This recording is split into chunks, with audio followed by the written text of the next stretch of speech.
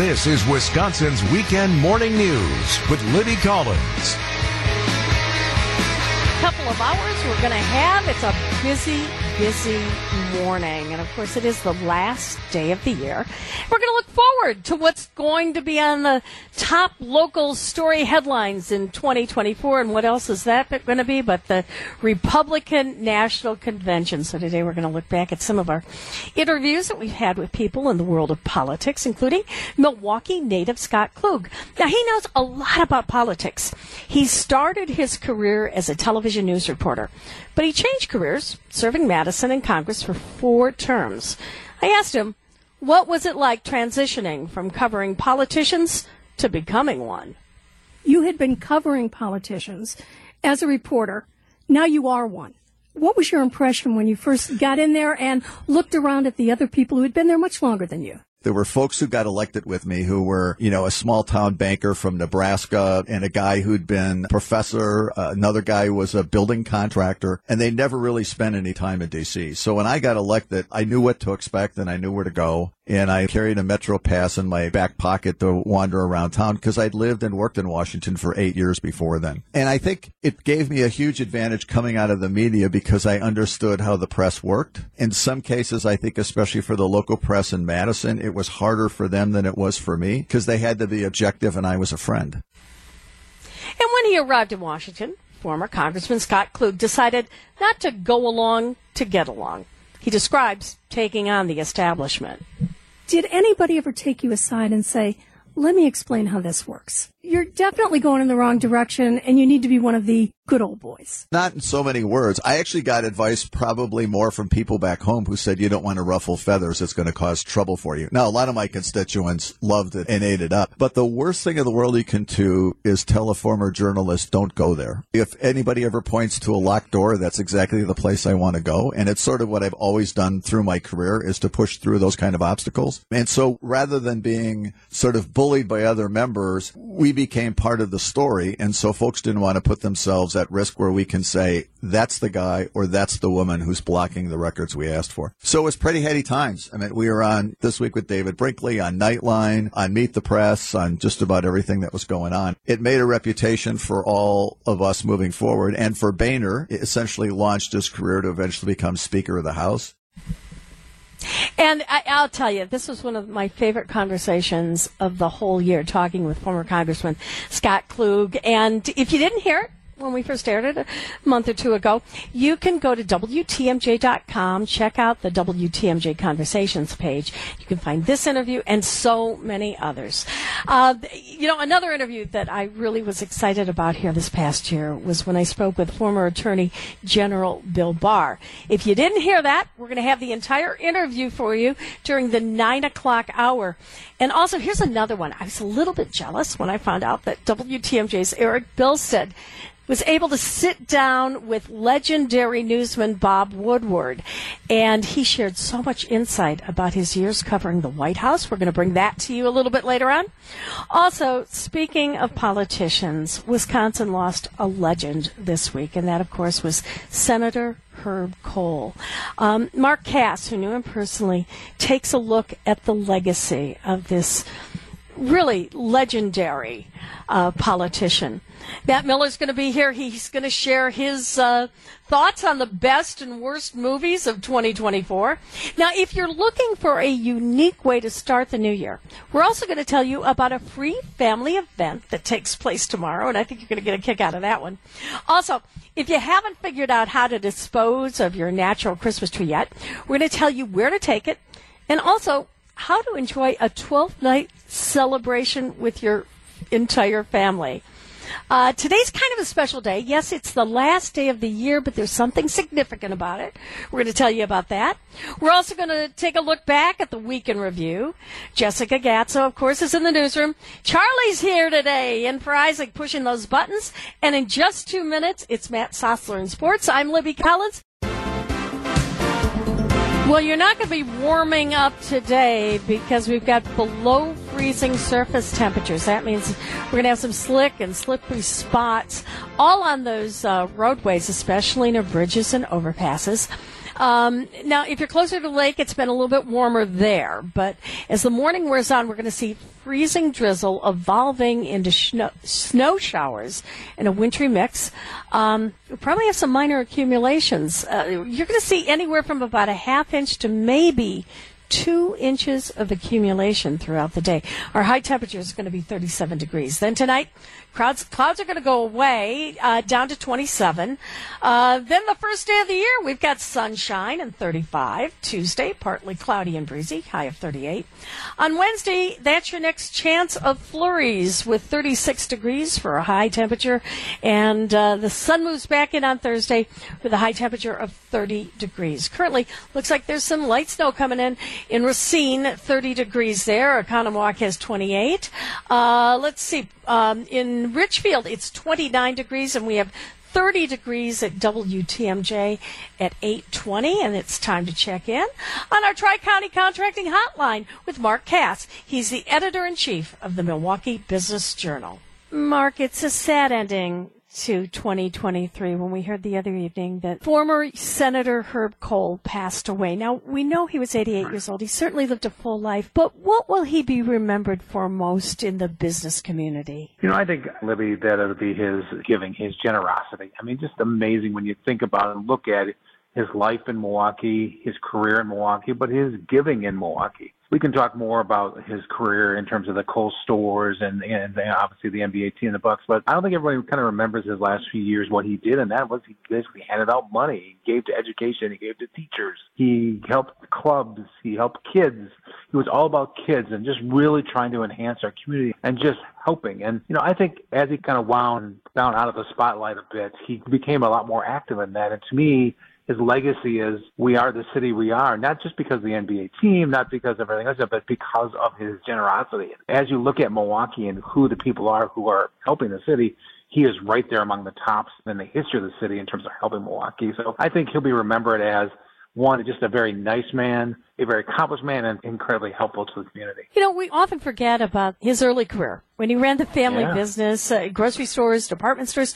What was the impact of those businesses on the community? Yeah, think about that. I mean, I think people in their 20, 25 years old probably don't even know that about Herb, that he basically ran the company that his father started and grew it into a huge business with the grocery stores and then spun off into the department stores, and the success of that owning Northridge and Southridge malls, and the sale of those malls and what kind of they were all like, and had this huge career, pre-NBA career, and then went into the NBA business. In a sense, in 85, people don't remember he saved the Bucks. There was a lot of concern about what would happen with them in 85, that they would leave the city. He stepped up, acquired the team. I'm not sure if anyone's going to believe this. He actually acquired it for $18 million, Libby. Think about that, $18 million for an NBA team. That was a bargain. Yeah. That was a bargain because he sold it for just a little bit more than that at $550 and then owned it for 29 years, invested a lot of money in the team, invested a lot in the arena, really made that. But then again, coming up in 2014, he made the decision to sell the team. Could have sold it to anybody, anywhere in the country. There was a lot of talk about the team actually moving. There's been rumors and kind of speculation about offers that were made for a lot more. We now hear afterwards probably $100 million more, but he sold it to the hedge fund operators out of New York who were going to keep it in Milwaukee, and that was his insistence. But then after that, Levy, he then stepped up with $100 million of his own money and said, here, I'm going to offer this to help with the new arena. And I remember hearing that thinking, well, what the heck? That's crazy. What an amazing gesture. $100 million from him, $100 million from the owners. It was a huge step towards the new arena because without that money, I'm not sure if the project happened. So he sold the team, kept it here, and then helped with the new arena. Think about the impact of that. And that's just it. He was a true philanthropist and yet so humble. Yeah. For those of us who knew him, who had the honor of knowing him, I knew him for 20 years. I've met with him many times. I've had lunch with him. I've talked to him at length.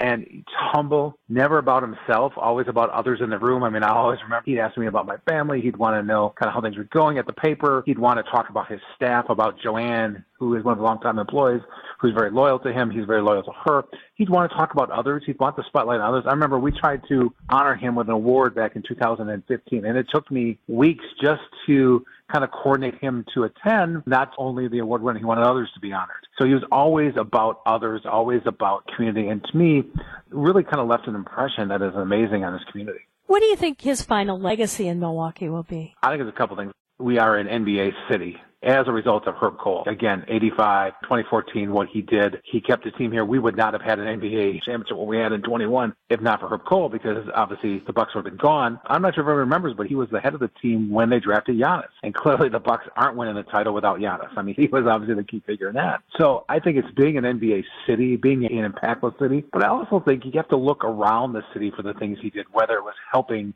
schools. I think his legacy will be his philanthropy, his generosity, and what he meant to everyone in the city. The neat thing, Libby, and I'm sure you've probably heard this, as I've gone pretty much everywhere over the past few days, everybody has a Herb Kohl story. And, all the stories are fun. They talk about how nice he was, how open he was, how even if he didn't know the people, he would sit down with them, he would talk to them, he'd want to know about them. And sometimes as you look at your life, you want to be remembered as a nice guy. Herb Kohl was a nice guy who he did so much quietly and had a tremendous impact on our city. Well, another thing where people are doing things quietly, it's with the new Milwaukee Public Museum that's going to be built downtown. It's a $240 million project. Yep. Obviously, a lot of people are contributing to that. But when will construction start, and how much money have they raised? This is an interesting one. It was supposed to start construction in 23. Obviously, it's not going to happen. So right now, the aim is to start in early 24, have it open in 27. About 3 months or so from where they wanted to be. They've raised about 160 of it so far. So they're on their way. There's a lot of money yet to raise. Important project for the community. I mean, I've talked many times about the importance of the museum. We all remember it as kids. We all went there as kids on school trips. The educational thing about it, I think what it'll mean to the city and this new location right near the arena on 6th and McKinley, very important. So they still have work to do, Libby. There's no doubt. And until they're under construction, I think there is some concern about it.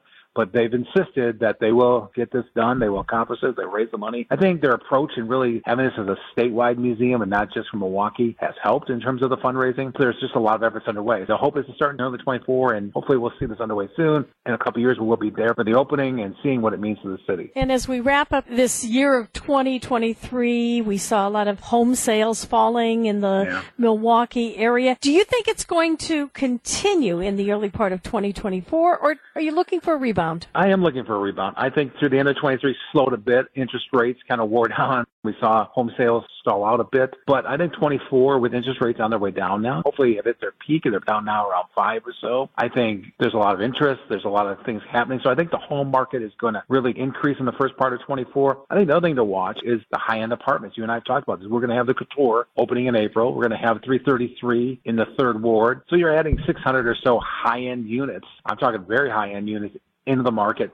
So how will that respond? Are there going to be more empty nesters like myself who are going to move into the heart of the city? So to me, the housing market's going to be really, really interesting to watch in 24, both for home sales and for high-end apartments, because I think there's going to be a lot of action in each of those areas. And here's a toast to you, Mark Cass, for a very happy new year and a great 2024. Libby, it's always a great year with you. I think 23 has been a lot of fun. As I said, 24 is going to be even more fun. So really want to say Happy New Year to you. Happy New Year to all your listeners. Have a wonderful evening. Have a safe evening. And get ready for 24, because it's going to be a lot of fun in Milwaukee.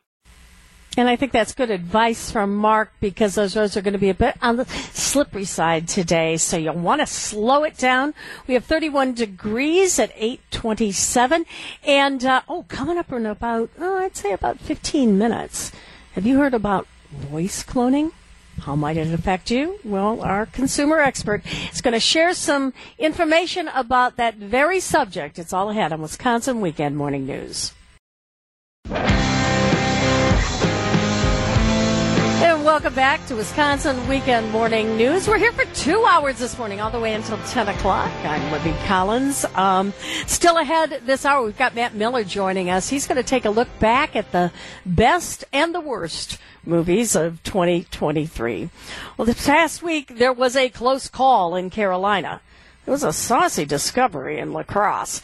And we remembered a Milwaukee icon. There was so much more. It's a Week in Review, brought to you by Outdoor Living Unlimited. What we do here is go back. Merry Christmas and welcome to Wisconsin's Morning News Holiday Radio Show. So, why are we doing this? It's Christmas. Okay. No. Why are we doing this, what we're doing here? No one's ever grumpy about the holidays. Am I already grumpy? I'm not trying to come off grumpy. Oh, you're smiling. You're right, great. Yes. He's an angry elf. You're a mean one. Mr. Vince. Welcome, I'm Sandy Max, but this time of year I dress up, decorate, lean all the way in to be Sandy Claus. My gifts to you are treats for your ears. Gasp! Sandy Claus! Over the middle, catch made! In field goal range, it's Evan Field at the 31 of Armagh. They need to spike it, they can't stop the clock. There's no time. Pass hit the ground with 0 on the clock, the game is over. Disgusting defensive football. That is a disgusting act. 2 shootings on Christmas Day. The first around 10:30 when a 34-year-old was shot and injured during a robbery near North Avenue and 27th Street. A Germantown tow driver is accused of impersonating a police officer. A woman reported that someone claiming to be a deputy reached out to her via text message after her vehicle had been towed. In those messages, Anderson would say he could drop charges in exchange for explicit photos or sex acts. Former President Trump blasting a decision in Maine to remove his name from the 2024 presidential ballot. The Maine Secretary of State said she believed the record established that the former president engaged in insurrection after previously swearing an oath to defend the Constitution. The fact that he feels that he needs to lean into being a dictator alone shows that he is a weak and feeble man. Meanwhile, in less than 3 hours, the Wisconsin Elections Commission denied a complaint filed to attempt to remove Trump from its 2024 ballot. I am simply a brewer from northern Wisconsin, but I care about my country and I care about democracy, and so that's why I am doing this. UW lacrosse chancellor Dr. Joe Gao is now out of a job, fired by the UW Board of Regents after it discovered pornographic videos of Gao and his wife. In a statement, Universities of Wisconsin President Jay Rothman saying the Regents had learned of conduct from Dr. Gao he described as abhorrent. She's Carmen. And he's Joe. And we are the sexy, happy couple. There's no question that our company holds us to a standard of behavior out in public. I'm never not the host of this radio show, as you're never not the chancellor at UW La Crosse. I think the board is not upholding, the First Amendment, nor is it upholding its own policy on academic freedom. Porn and education don't necessarily have to come together. So we're just done with phrasing, right? Lucky guy. That's all I'll say. Thanks, Joe. Yeah! Gypsy Rose Blanchard is no longer behind bars. She's a Missouri woman, paroled Thursday night, 8 years after she confessed to helping murder her abusive mother. In an interview with People magazine before her release from prison yesterday, Gypsy said she now regrets her mother's killing, saying she didn't deserve that. Some unfortunate breaking news this afternoon. Former U.S. Senator Herb Kohl has died. He was 88 years old, died after a brief illness. Something's gone wrong in our process in Washington. Very wrong. Well, if I'm elected, I'll be totally independent. After working to secure what is now Fiserv Forum, Kohl predicted the Bucks' current run of success when the arena opened in 2018. This arena is going to be here for many years. The Bucks are going to stay here for many years. So I'm a very happy man. Herb will be remembered for his friendliness as well as his generosity. He didn't put on any pretense of importance or snobbery. He was always just himself. He was always just Herb. Wauwatosa native and local lawyer Brian Randall went to Washington as a high schooler, serving in Senator Kohl's first term. He was very effective in a quiet way. Their office manager, she looked at me and said, I don't usually hire high school students, but if Senator Kohl is referring you, I'll give you a chance. Not just a senator and Milwaukee sports legend, Herb Kohl was a champion for education through his foundation, which gives out grants of $6,000 each year. This year, Greendale High School teacher Jennifer McCauley was the recipient. I felt so honored. My goal was for me to be able to connect my students to more authentic resources within the community. I will be forever grateful to him. Please give a round of applause for Senator Herb Kohl. What a week. Can you get down with that? Lucky guy. Goodbye. Ladies and gentlemen, the weekend. And the Week in Review is sponsored by Outdoor Living Unlimited. I'm Libby Collins. Coming up to 8:40, should you be concerned about getting your voice cloned? We'll tell you what to watch for. It's all ahead on Wisconsin Weekend Morning News. Well, we've got some below freezing surface temperatures. That means there's going to be some slick and slippery spots on bridges and overpasses. So watch out if you're driving. Again, you want to be really careful. It is New Year's Eve. A lot of people are going to be celebrating today. And we're going to switch to some freezing drizzle that's going to eventually evolve into snow showers and a wintry mix. We're going to get anywhere from about a half to maybe an inch and a half of snow today. So just be really careful if you're out there on the road race. The high is going to be 37 degrees. Right now, we're at 32 at WTMJ at 8:42. And as we look to the new year, voice cloning is rapidly becoming more sophisticated.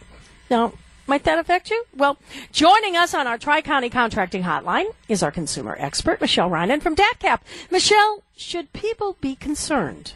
The good side of voice cloning technology is becoming increasingly sophisticated due to improvements in the text-to-speech artificial intelligence programs. And that can offer promise with medical assistance for people who've maybe lost their voices due to accidents or illness. But, of course, there's a flip side and people who want to take advantage of that. And scammers are out there targeting families and small businesses with fraudulent extortion scams. They are using artificial intelligence to try and sound like loved ones who are in need and need assistance financially and get those consumers to pay that money. And we certainly don't want that to happen and consumers lose their money that way. And there's other frauds that they're trying to use this with, romance scams, and putting the twist on all sorts of different scams using this artificial intelligence and voice cloning. As a result, the Federal Trade Commission, our national consumer protection partner, is running an exploratory challenge to encourage the development of different approaches, from products to policies to procedures.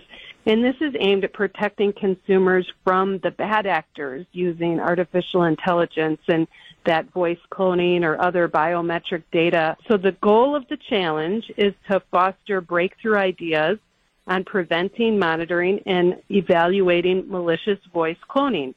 And there is a $25,000 award, if you will, for whomever wins this challenge. So if people have ideas, get engaged and go to ftc.gov to really look at the details. And, of course, they've got online submissions through what, January 2nd through the 12th? Yep, absolutely. The online submission portal will open January 2nd through the 12th of 2024. So now's the time to be creating your ideas for submission. But go look at those details to see how your idea might fit into that product to policy to procedure framework and providing those breakthroughs. And one more time, what is the website for the FTC? ftc.gov. And again, if you think at some point you're taken advantage of, or you've got another consumer question, you can always reach out to the Wisconsin Consumer Hotline. Give us that number, Michelle. 1-800-422-7128. It's 8:45, 32 degrees at WTMJ. Coming up in just a minute, it's Matt Sossler in sports. Well, if you're out there driving, you want to take it a little bit easy because there's some slick and slippery spots because of all that sort of misty, freezing stuff out there. As a matter of fact, this freezing drizzle is going to evolve to snow showers and a wintry mix as the day goes on. We're going to see anywhere from about a half inch to maybe an inch and a half of accumulation by the time it's all over, depending on where you are. Our high temperature today is going to be 37.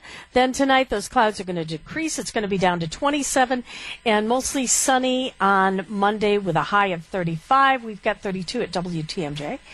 And we also have our own Matt Miller. We're going to check in with him on our Tri-County Contracting Hotline. He, of course, is the media critic and pop culture editor at onmilwaukee.com. And, Matt, you are here to celebrate the best and the worst films of 2023. Yeah, it was a good year for movies. There were a lot of really tremendous movies. A lot of garbage, too, but, you know, they can't all be perfect. Hi, Barbie. Hi, Barbie. Now, is that your favorite for the year? I think Oppenheimer is my number 2 movie of the entire year, but the Barbenheimer phenomenon, the Barbie and Oppenheimer combination, and how successful they both were, that both of these director-driven movies, that a 3-hour-long, mostly black and white movie about a World War II scientist was $1 billion grosser essentially this year. That's easily the best movie of the year for me, Oppenheimer, one of the best movies of the year. But also it's just the best story of the year that people really wanted to go back to theaters and see these kind of very odd, very thoughtful movies over, comic book movies. And there is this feeling of hope for 2024 that, maybe the adult drama and maybe the comedy, maybe they'll come back. Maybe people will come back to theaters for a variety of movies as opposed to kind of the IP and the comic book movie and the remake, rebranding that we've had over the past basically decade. All right. I haven't seen Oppenheimer, but everybody I've talked to, they have either one of two reactions. One is, oh my gosh, it was phenomenal. The other was, oh my gosh, it was too long. But it is a long movie. It's 3 hours, but I will say that movie runs like a freight train, man. Like, it is the fastest 3 hours you're going to sit this year, and you get your absolute money's worth, and you are honestly like glued to it the entire time. I think it earns its 3 hours. But the thing is, I haven't talked to a single person, male or female, who didn't like Barbie. It's a great movie. It's a really, really good movie. Greta Gerwig, the director, all she does is make bangers. She debuted with Lady Bird, which is a tremendous movie, one of the best movies of that year. Then she did the Little Women adaptation from 2019, another really great movie, great adaptation that does some interesting things with the story, in case you thought, oh, why does the world need another Little Women story? And then she does Barbie, which, has a personal stamp on it, despite being a Barbie movie, despite making a movie that has the Mattel company play characters in the movie. She really found a way to kind of basically have her cake and eat it on a level that we haven't really seen with until the Lego movie, where the Lego movie also had that vibe of I'm watching an ad, but it is so creative and so fun and so emotional that you'd forget that you're watching a movie that has been, produced by Mattel. It's a really, really incredible thing. And the fact that we're talking about it like it's an original movie when it should feel like the death of cinema. That, a Barbie movie making $1 billion feels like that's something that we should be like, oh, great, now we're going to see a bunch of Polly Pocket movies, which, if Hollywood doesn't learn their lesson right, that is exactly what's going to happen. But hopefully Hollywood learns its lesson this year. We'll see. All right, so those are the top two. But what were the other maybe two or three that you really thought were very, very good for this past year? Yeah, I loved Are You There, God? It's Me or Margaret. I think that movie is so funny, so sweet, so wise about growing up and coming of age and understanding that coming of age is your entire life, that that your life isn't just, becoming an adult and then everything makes sense. It's a really wonderful movie. I would love to see Rachel McAdams get nominated for Best Supporting Actress. She's lovely in the film. And then actually my favorite movie of the year was one I saw at the Milwaukee Film Festival this past year called Rice Boy Sleeps. Very small, very delicate Canadian movie about some Korean immigrants, a Korean immigrant mother and her son trying to, find their life together and also in this society. It's a beautiful movie. I sobbed. It hit me like a bag of bricks emotionally. It's a really tremendous small movie, and I hope people seek it out. It's a tiny film, but it is a beautiful movie, and that's my favorite thing I saw this year. All right. And can you still see that anywhere? It should be streaming in many places. I know I saw it on an airplane. I remember seeing it as one of the options. But I was like, gosh, I can't watch this on an airplane. Otherwise, I will cry all over this airplane, and nobody wants that. All right. Speaking of crying, what were the worst movies that you saw this past year? Yeah, I'll start with Winnie the Pooh, Blood and Honey, the Winnie the Pooh horror movie, because now Winnie the Pooh is on public use. It is so cynical. Listen, I'm not going to be like moral police and be like, how could you make a horror movie out of Winnie the Pooh? There's a fun movie that you could have made, but this is the laziest, cheapest, most cynical version of it. It's awful. It made me upset that I was in the theater for it. I would also say Expendables the fourth Expendables movie is real trash. It is real garbage movie. I think I would have loved to seen an 80s style throwback action movie. This ain't it. Between all the CGI and the fact that characters are, it's just a crummy movie that feels like maybe it's a tax shelter as opposed to an actual movie. Hated that. I think those are some of the worst things I saw this year. And then, I really didn't like the Aquaman movie that came out this Christmas. It felt like the ultimate death of the comic book movie this year, where it has nothing interesting to do. It is poorly made, poorly CGI'd. There's nothing there for anybody. And if that is how the DC universe goes out, it is a deserving death. They died how they lived, trying to imitate Marvel movies and failing. Sounds a little like the real Titanic. Listen, Matt, I look forward to working with you next year as we discuss all those upcoming films of 2024. And I know next weekend we'll take a look and you'll give us an idea of what to really be excited about for the new year. Thanks so much for being here with us, and Happy New Year to you, Matt. See you next year. All right, sounds like a plan. This is Wisconsin's Weekend Morning News with Libby Collins. And we're here till 10 o'clock this morning, and coming up this hour, we're going to take a look back at some of our very influential politicians that we talked to here in the last 12 months. But before we do anything else, we've got Jessica Gatso here. Jessica, do you know what day it is? It is New Year's Eve. Oh, no. It's more than that. It's this day. 1, 2, 3. It's 1, 2, 3, 1, 2, 3. I have been waiting all year to say that, Jessica. No, yes. How can I miss that? Got it? 1, 2, 3, 1, 2, 3, because it's 12, 31, 23. Get it? Oh, my gosh. But, I really got to celebrate tonight, right?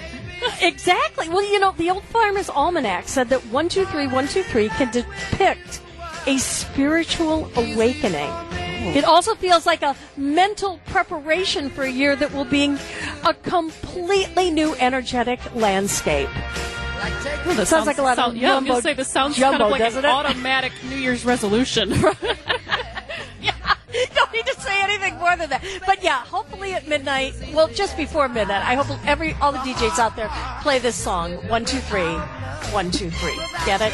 Yes. By the way, if you are out celebrating tonight, and I know we've got this story on the website about the 35th year of the Miller Lite Free Rides program, and there's no reason, at least if you're in Milwaukee, to be drinking and driving tonight.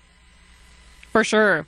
The free ride starts I think it starts at 8 tonight and goes through 4 a.m. Yeah, and again, we've got all the details on that. Over 3,000 free rides were offered last year to people around Milwaukee, and I'm sure this year we're going to see more of the same. But again, all the details at WTMJ.com. Are you doing anything special, Jess? My plans are fondue at a friend's house. Ooh, fondue. That's interesting you bring that up. I always used to do fondue at midnight. When my son was really little, my husband and I, we'd always have a little fondue party, just the three of us. Not this year. This year, I must be out of my mind. We're having a sit-down dinner for 10 people at our house. Oh, my goodness. Yeah, I know. Very different. I got to be crazy. But anyway, tomorrow, I don't know if I'll feel up to this, but a lot of people will. Well, as we ring in the new year tonight, there are only two things left to do on New Year's Day. You can go jump in the lake or go fly a kite. Joining us on our Tri-County Contracting Hotline is Scott Fisher. He's from Gift of Wings. I love that you're laughing at this, Scott. Well, there are only two things, good morning, Libby, that you could do on New Year's Day. Go jump in the lake or go fly a kite. All right, and that's what you're going to be doing. Tell us about flying kites on New Year's Day. Well, I can tell you for sure I'm not going to jump in the lake. But we'll be down at Veterans Park, and this, I can't believe it, it's the 37th year that we've been doing the Cool Fool Kite and Ice and Snow Carving Festival in Veterans Park, which is right down by the Art Museum, right on Milwaukee's beautiful lakefront. So our plan is we're going to start at 11 o'clock. We'll go till 5, or what I like to say is until I can't stand it anymore, depending on the weather. And we're going to invite everybody to come down and fly kites. And it's a great way to bring in the new year. I do have a professional kite flyer. Jake Peters will be coming in, and he's going to be bringing giant kites. Imagine a kite shaped like an octopus that's 150 feet long, is red, and will be flying over Milwaukee's lakefront. I mean, a lot of people have seen this kite because we fly it all the time down there. But it's huge. It's humongous. Or we've got a whale that's over 100 feet long. And just imagine, this whale is so big, if you wanted to, I wouldn't let you, but if you wanted to, you could drive a school bus in the mouth of this whale. I'm overwhelmed with this description. And in addition to that, hopefully we're going to have those freezing temperatures. You'll be able to try your hand at carving ice? Yes, the Quiet Ice Carvers. They're coming down, and they're one of the number one teams in the United States for carving ice. They go down to Lake Geneva, and I think they won first place last year. So they are going to be trying their hand at carving snow and ice down at the lakefront. And our plan is, if everybody's wondering what do you do for snow, we've got a snow-making machine. We're all ready. And we're going to make snow down there, and we're going to cart some snow in, and we'll have snow and our ice blocks for people to carve. And again, it's all free. Plus, you're going to have free hot chocolate, coffee, even some snacks. Right. This is our way of saying thank you to all of our customers and all the folks that come down to the lakefront every year. We do a kite festival in May, and we do one in September. And believe it or not, Veterans Park is one of the top 10 best kite flying parks in the United States. So it's my way of saying, thanks a lot for everything, and we sure do appreciate your business. And so we're going to be giving away free hot chocolate and coffee, and we've got snacks. It's just going to be one of those really fun days that people can come out and do something on New Year's Day. Well, it sounds like a great event for the family. Kickoff 2024 right on the lakefront by Veterans Park. It all gets underway tomorrow at 11 a.m. Scott Fisher, thanks for joining us. Thanks, Libby. I should also point out that we will be having a sale on kites, so people can buy kites if you don't have a kite. But we encourage everybody to come down either with a kite or buy a kite at Gift of Wings. Just go fly a kite, Scott. Yeah. Oh, Libby, you beat me to the punch here. Happy New Year. Happy New Year. Well, it's quite an end to the old year because we've got some patchy, freezing drizzle this morning, and then a chance of snow showers and a wintry mix. By the time this is over, we're probably looking at about a half to an inch and a half of snow. Our high today is going to be 37 degrees. The clouds will go away tonight. 27 for a low. Tomorrow, sun comes back. 35 degrees, and on Tuesday, partly cloudy and breezy. 38 for a high.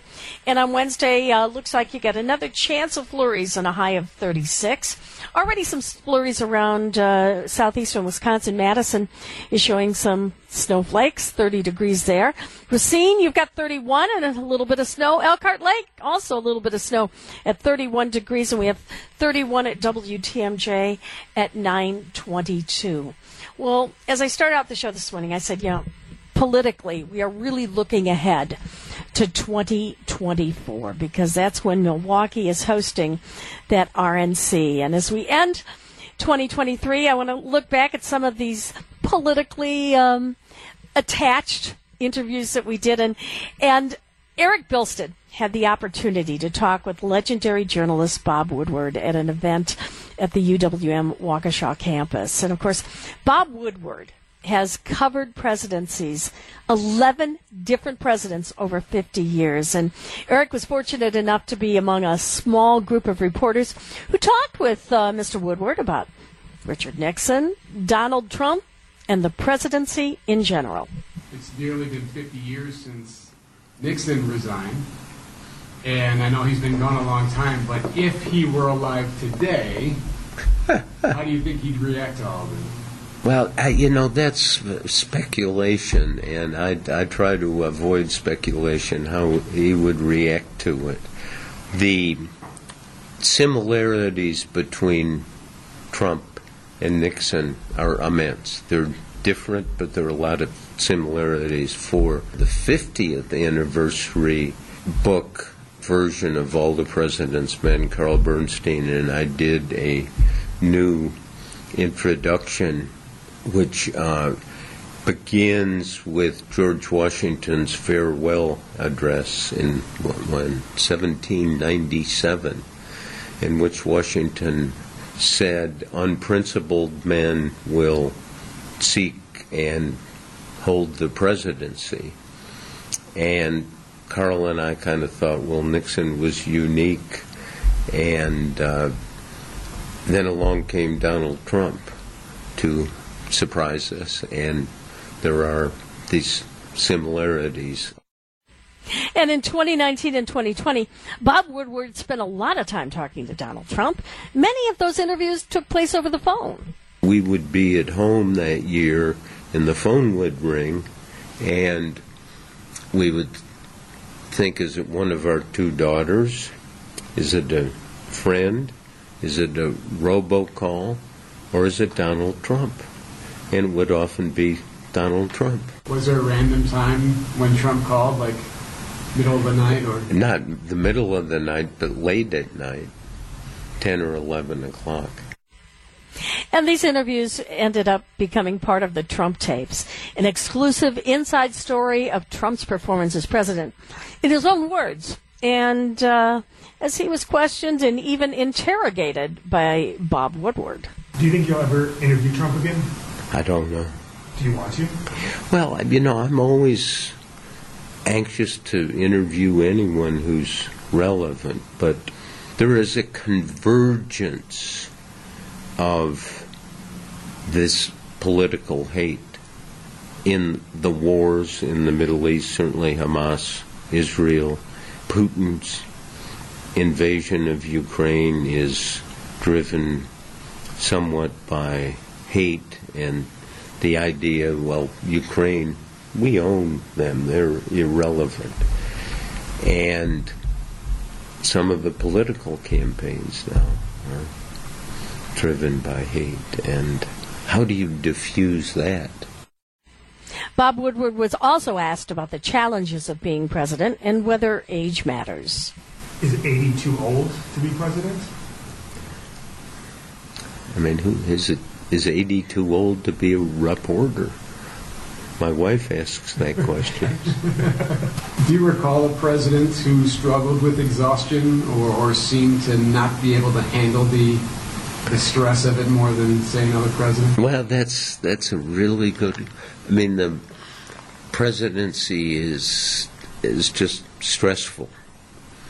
I've done a number of books on Nixon, and one of them describes how Nixon, every afternoon, would go into a little alcove off the Oval Office where he had a bed or a place he could lie down, take off his trousers so they wouldn't get wrinkled, his shirt, his coat, I believe, and have a cottage cheese lunch, and then lie down and take a nap. And a final thing. Eric asked Woodward how the presidency has changed since the Nixon administration. The power of the office of the presidency is increased substantially in that time. Each new president has new powers. And, of course, that is the legendary Bob Woodward. Yep, that one. Woodward and Bernstein, you probably remember them from Watergate. It's 9:27. As we look ahead after the news, I'm going to, if you didn't have a chance to hear it when we talked with him about a month or so ago, former Attorney General Bill Barr. I had a chance to talk with him this past year as well. We're going to bring that to you. It's all ahead on Wisconsin Weekend Morning News. 32 degrees at 9:27 on WTMJ. Welcome back to the final half hour of Wisconsin Weekend Morning News. I'm Libby Collins, as we've been saying. It's the end of 23, and we're looking forward to 2024, where the big story here in Milwaukee is going to be the Republican National Convention. So what better time on the last day of the year than to look back at some of the politicians that we've spoken to this year, and that includes former Attorney General Bill Barr, who I talked with about the fentanyl crisis. In a recent Fox News op-ed, two-time Attorney General Bill Barr warned counterfeit drugs continue to threaten the lives and health of millions of Americans. Joining us on our Tri-County Contracting Hotline is former AG Bill Barr. And, sir, what's motivated you to take on this cause? Well, the ravaging of our communities, and especially young people, with counterfeit drugs. I think we all know the very acute problem that fentanyl poses and how drugs are being made to look like Adderall, Percocet, Xanax, and so forth, but they actually contain potentially lethal amounts of fentanyl, and that's what's driving all the drug overdose deaths. But there's a broader problem, which is organized crime around the world producing drugs, even drugs like anti-cancer drugs, anti-HIV drugs, and so forth, and trying to insinuate them into our drug distribution system here. And that exploits older people and poses severe health risks to Americans. So we have to get our arms around this, and part of it is educating people. So I really I'm glad that you're having this program and informing people about this problem. Where are these pills coming from, specifically? Well, the pills that involve fentanyl are coming from Mexico. The fentanyl itself, the precursors, the chemicals that are used to make fentanyl, come mainly from China, but they also come from places like India. And those precursor chemicals are ordered up by groups that are working for the Mexican cartels. And then the pills are fabricated mostly in Mexico, but they've started to set up some production plants here in the U.S., and they're made to look like and labeled as legitimate drugs, as I said, like Xanax and Percocet and so forth. And then they're not distributed in the drugstores. They're distributed over the Internet and through social media, and that's what's causing most of the increase in drug overdose right now. Now, my understanding is that between like 2019 and 2021, deaths from fake pills more than doubled. Was this crisis on your radar while you were heading the Justice Department? Oh, yes. It was overall drug deaths, mainly by opioids, and when I went into the department, it was approximately 70,000 a year, and it was flat initially. And then during the very last part of my tenure, the fentanyl started being introduced in very high amounts. And we actually brought down opioid deaths initially because a lot of those were due to the diversion of legitimate opioid made in the United States and then diverted out of the market. And once we started getting a hold on that, unfortunately, fentanyl started coming in, and these Mexican pills. And that's the thing that has been out of control since I left office. We've had the numbers soar now up to 109,000 overdose deaths a year, and that's driven by the fentanyl. What are they doing to stop the influx of these counterfeit drugs? Because they are very small, it's not like big bulk packages like marijuana used to be, and even the kilos of cocaine and so forth. These are small pills, and they're coming over, and based on seizures, it's escalating. Now, one thing we have within our control that we could do is secure the border more, because a lot of this stuff obviously is coming across the border. And the freer the access to the border, the higher the amount that comes in. So we have to do that. And then we do these investigations of the distribution networks in the United States. And there have been massive seizures. Just the other day in Boston, there was one that, they had enough fentanyl to kill, a lot of the country. So there are these, we're seizing it. The United States government is seizing it. But at the end of the day, we're going to have to bring a lot more pressure on Mexico to get control over these cartels, because they're acting with impunity down in Mexico. They're not really under pressure in Mexico, and therefore they're free to operate. And we have to start pushing the Mexicans to be much more aggressive with the cartels. But on the demand side, one of the most important things is what we're talking about here today. And explain to young people that they may think they're taking a study drug or a party drug or a anxiety drug, and they get it from a friend, and it's potentially their last moments alive. And when you go outside the authorized system, that is, you don't buy your drugs in a registered and licensed drugstore, you're taking your life into your hands. We're talking with former Attorney General Bill Barr. And, sir, in your first term as AG, you wrote a report, and it argued for the case for more incarceration. Do you think that would make a difference in the distribution of these fake pills? I definitely think that people who are involved in fentanyl is not just a drug, it's a poison. And to me, when you sell fentanyl, it's like shooting into a crowd. You know that you're going to be killing people. And I think we should have the strongest possible penalties against people who distribute fentanyl and similar kinds of drugs like that. And because there's so much money involved, the temptation is so high because of the money. One of the only ways to inhibit it is to promise very strong penalties. Now, that alone can't, win the battle, but it's an important thing that we have to have.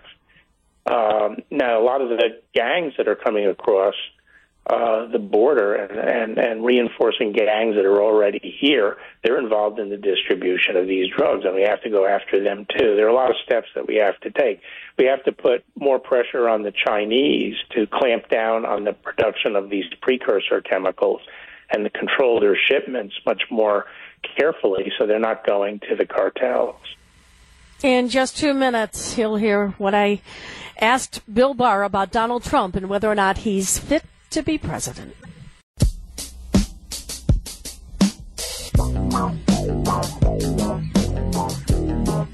And we're coming back. It's 9:44, 32 degrees. We're going to wait just a couple minutes before we get to Matt Sosler in sports because I want to go back to our conversation with former Attorney General Bill Barr. Now, he served under two presidents, both the first President Bush as well as Donald Trump. And I asked him about the legal jeopardy Donald Trump faces.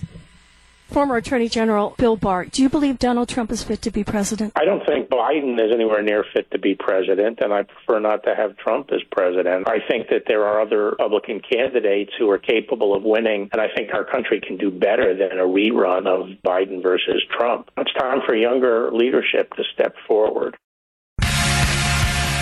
As the holiday season wraps up, you're probably looking at that big natural Christmas tree and saying, what in the world do I do with it? Well, joining us on our Tri-County Contracting Hotline is Sarah Howard. She's the Executive Director of Visit Pleasant Prairie. And since 1980, Sarah, you have been having the 12-night bonfire in Pleasant Prairie. And this is a great way for people to donate their trees to a really fun family event. Yes, we know exactly what to do with that tree. Our community is asking for those trees, and they can be dropped off at the event site from now until the day of the event. You can even hitch that tree on your way to attending the event on Saturday. This event started in Pleasant Prairie in the 1980s, and then there was a bit of a pause, and then we reignited it just a few years ago, and the community has been very, very excited about it. It's one of our signature events. Okay, so you can bring your tree there now, or you can wait until you come on Saturday evening. Where exactly does this take place? So it takes place at 9999, that's 4 nines, Park Drive in Pleasant Prairie. So it's in Prairie Springs Park. It's our largest park right next to the Recplex, and it's on the shores of Lake Andrea. So it's a beautiful backdrop along a really huge bonfire for the event. And you've got refreshments, too. I mean, and caroling. It sounds like a really fun time. When does this all get underway? We're very mindful that we're working with the weather. So we've had some really, really chilly 12th night events. So we try and keep it short and sweet, but memorable nonetheless. So at 5:30, people can come through the Ruck doors, the Ruck Pavilion doors, which is the address that I provided, where we have free hosted hospitality, and people can expect hot chocolate, coffee, a cookie. We also have s'more packets because we have like smaller little bonfire spots along the beach where people can roast their marshmallows and enjoy a s'more. We also have some other really fun giveaways. One of the really unique things that we do for this event is that every attendee that is walking through the pavilion, they get entered into the chance to be selected as our holiday cheermeister. And as the holiday cheermeister, you are the first one to assist our fire department in lighting the big bonfire, the big show, as we call it. And then at 6 o'clock is when we do a brief welcome. The cheermeister lights up the fire with the fire department, and then we start, we're singing as a community holiday song favorites with the help of a professional troupe. They're the Lola Barge Holiday Carolers, so they help us guide and singing along the huge bonfire. Well, it is a fun, free, family-friendly event. It takes place Saturday evening, January 6th. It's at 5:30. That's when they're asking you to get there to Lake Andrea in Pleasant Prairie. Sarah Howard, thank you so much for joining us today. Thank you for the opportunity. Well, we know we've had below freezing temperatures on that surface and slick and slippery spots, especially if you're on the roadways near bridges and overpasses. But we're also looking at some snow showers and maybe even a wintry mix. Now, by the time this is all over, it's going to be somewhere between a half and an inch and a half of snow accumulated with a high of 37. Then tonight, decreasing clouds down to 27, and the start of New Year's Day for the 2024 beginning. Looks mostly sunny and a high of 35. We've got 32 at WTMJ at 9:55. Well, I'm going to be back here at 11 o'clock with WTMJ Conversations. Very special guests, especially after the holidays, as we're all feeling like we ate too much. What, if anything, would you do if you were going to eat 7 or 8 pounds of food for a single sitting challenge? Professional eater Katina DeJarnette shared her secret with me. How do you prepare for something like that? What I like to do to prepare for that is I like to eat a large, lower calorie meal of vegetables, like a giant salad that's about 5.5 pounds. And then afterwards, drink a 2-liter of diet soda. And the bubbles in that giant soda basically help expand you even more. So in the end, I'm maybe only having 7.5 pounds total of volume, but that little bit of gas from the soda kind of gives me maybe that little extra stretch. And that usually gets me prepared pretty well. You seem to approach this almost like a professional athlete. In a way, yes. I think anybody who's ever played sports has to have a certain mental focus. What's going on in your mind? How do you stay focused? Between 5 and 6 pounds, there's really not nerves anymore. So unless there's some sort of crazy curveball, like it's cooked funny or I just happen to not like the taste, I'm quite confident that I'm going to win, mostly.